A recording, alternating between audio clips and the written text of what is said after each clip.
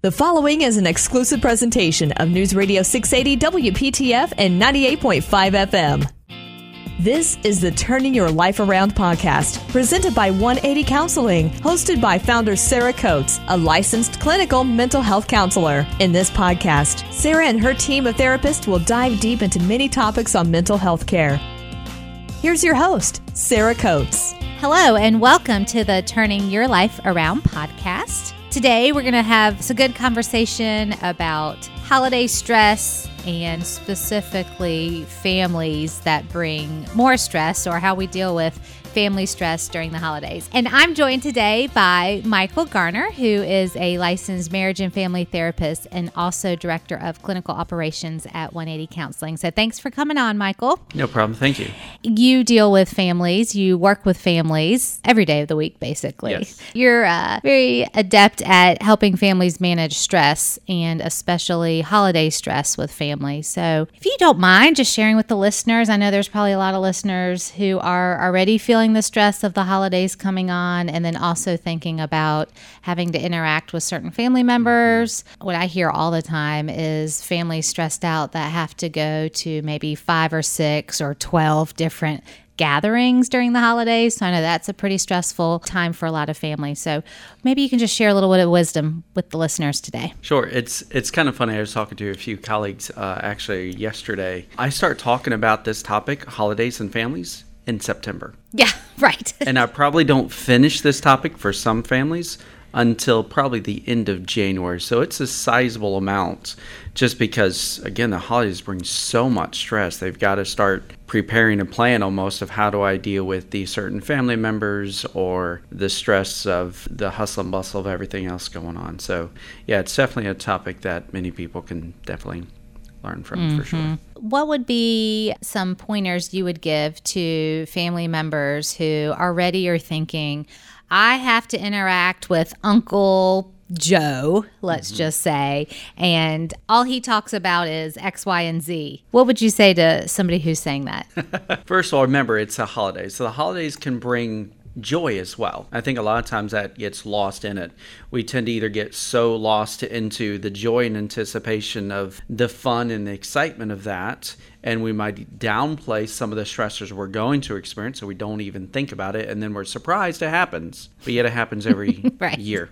Or other times we get so lost into the stress and the chaos of the holidays that sometimes we don't sit back and just enjoy. For example, with me, I can sit by my Christmas tree I got set up with just the Christmas tree lights on, and drinking a cup of coffee or hot chocolate, and just watching my kids play. It is the most amazing thing in the world. And of course, it doesn't mean I don't have my own family stress, but I think there should always be a good balance in looking for and recognizing there can be some joy in the holidays, and don't get so wrapped up and consumed in the stress that you lose out on the joy that the holidays can bring. Intentionally slowing down.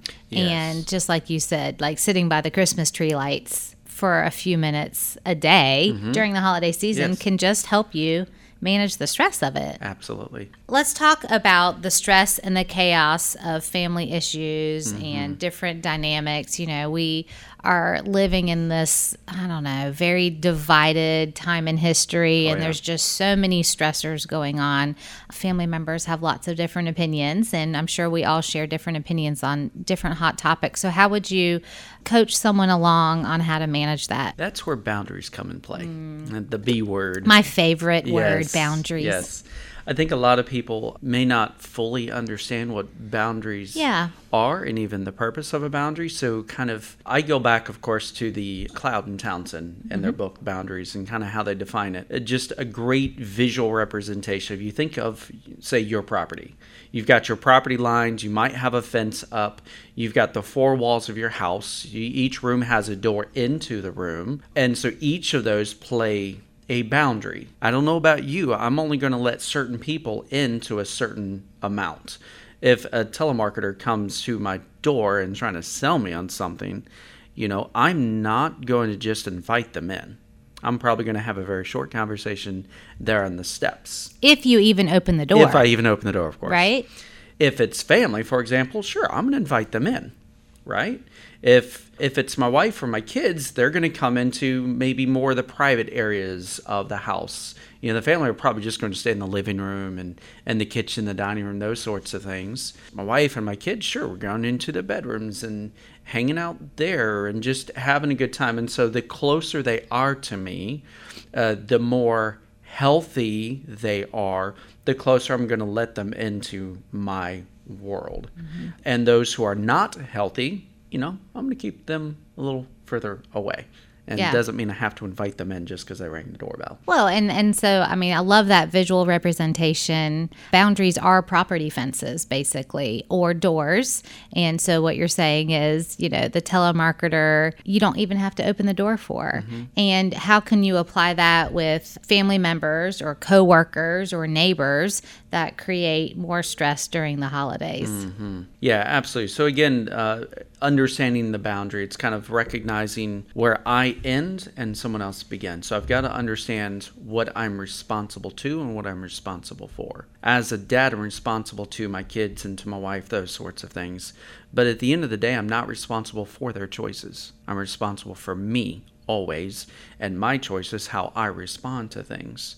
And so I've got to be very clear in creating these strong and healthy boundaries to help understand what that might mean. I've got to ask myself a few questions. First of all, what is it I want or don't want? Or what is it I'm okay with and not okay with? So a good example, kind of around the holidays. I want family to come over and have a good time. Let's eat some turkey. Let's eat some ham. Let's obviously got to have some pies and cookies and presents. And yes, and presents. Hey, sorry. I love the food part. Yeah. Yeah, kids too. They definitely love the presents. But I want to enjoy those parts of the activities. What I don't want are the arguing going on between certain family members, or the harsh critical tones, or the criticizing and the picking on of certain individuals and people. That's what I'm not okay with. And so I've got to ask myself, if that's what I want, and of course then on the other side, this is what I don't want, what do I need to do so that I can enjoy the things I do want and create distance between myself and what I don't want?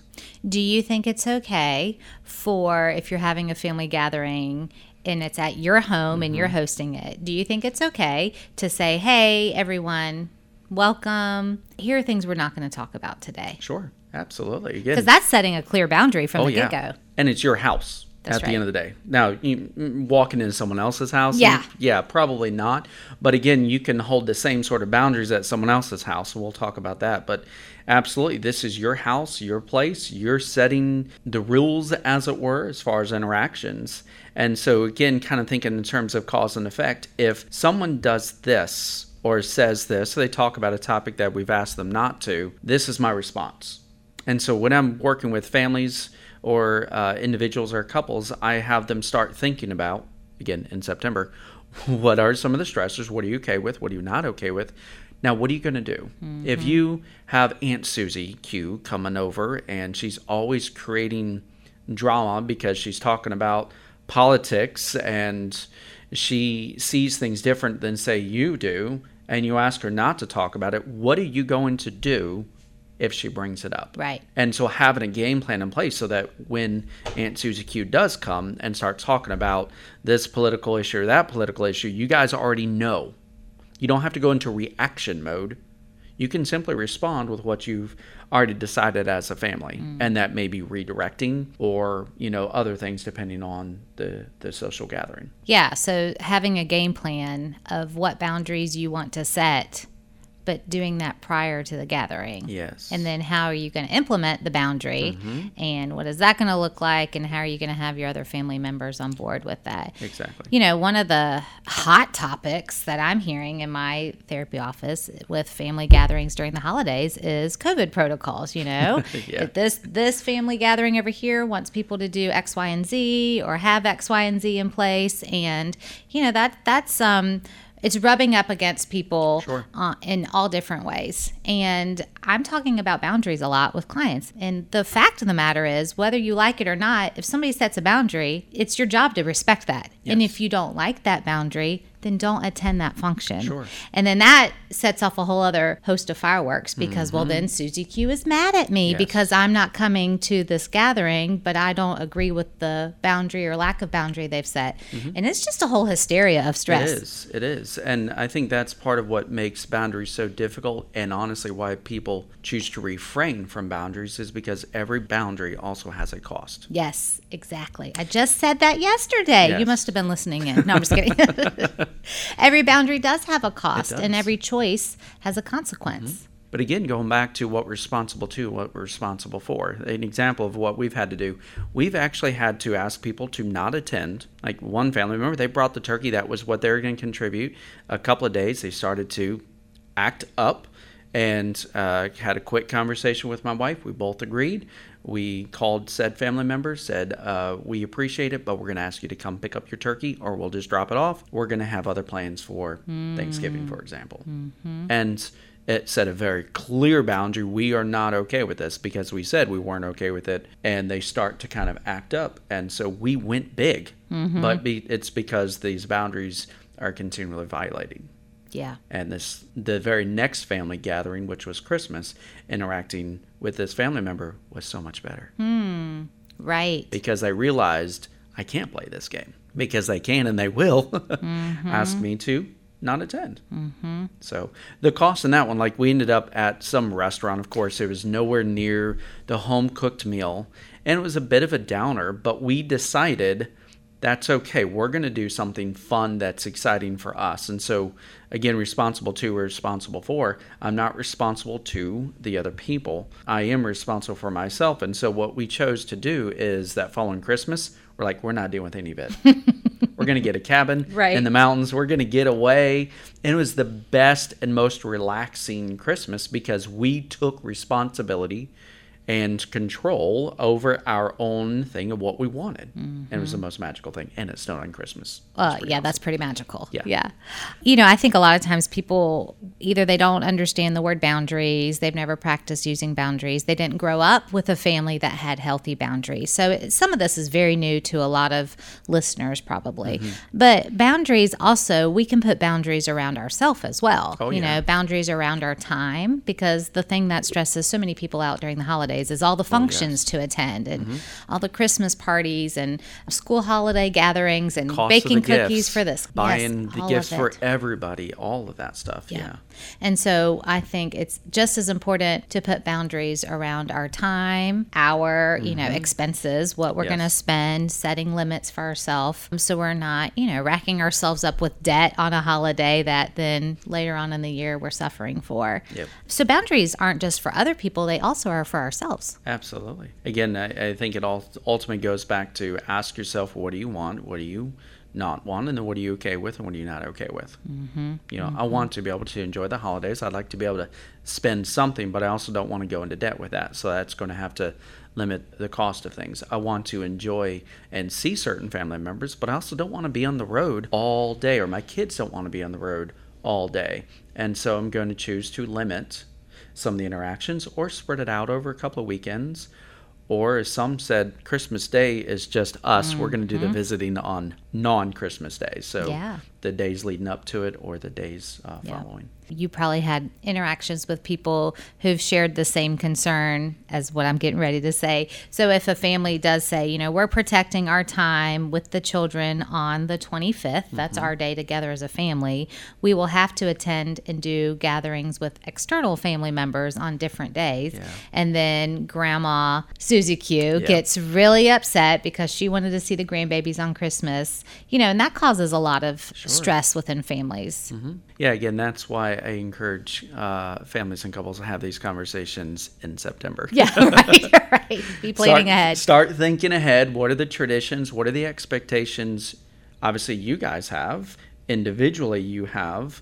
As a family, you guys have. But also, what are the expectations other people are going to have for you? Such as Grandma, who wants you guys to go visit them on Christmas, but everybody else, all the aunts and uncles and the other side of the family would like to see them as well. And so sometimes we have to make hard decisions, and it may be rotating. Like, okay, I spent Thanksgiving with you guys. This Christmas, we're going to spend with this side of the family. Or we can't do it this Christmas, we'll try to do it next Christmas. Or something to go along with that. I think one of the most important things is to remember we cannot please everyone. Yes. And sometimes setting a boundary will make another person upset with you. Yep. But that's okay, because at the end of the day, you have to be pleased with yourself and the decisions you've made for yourself and your family. Yeah.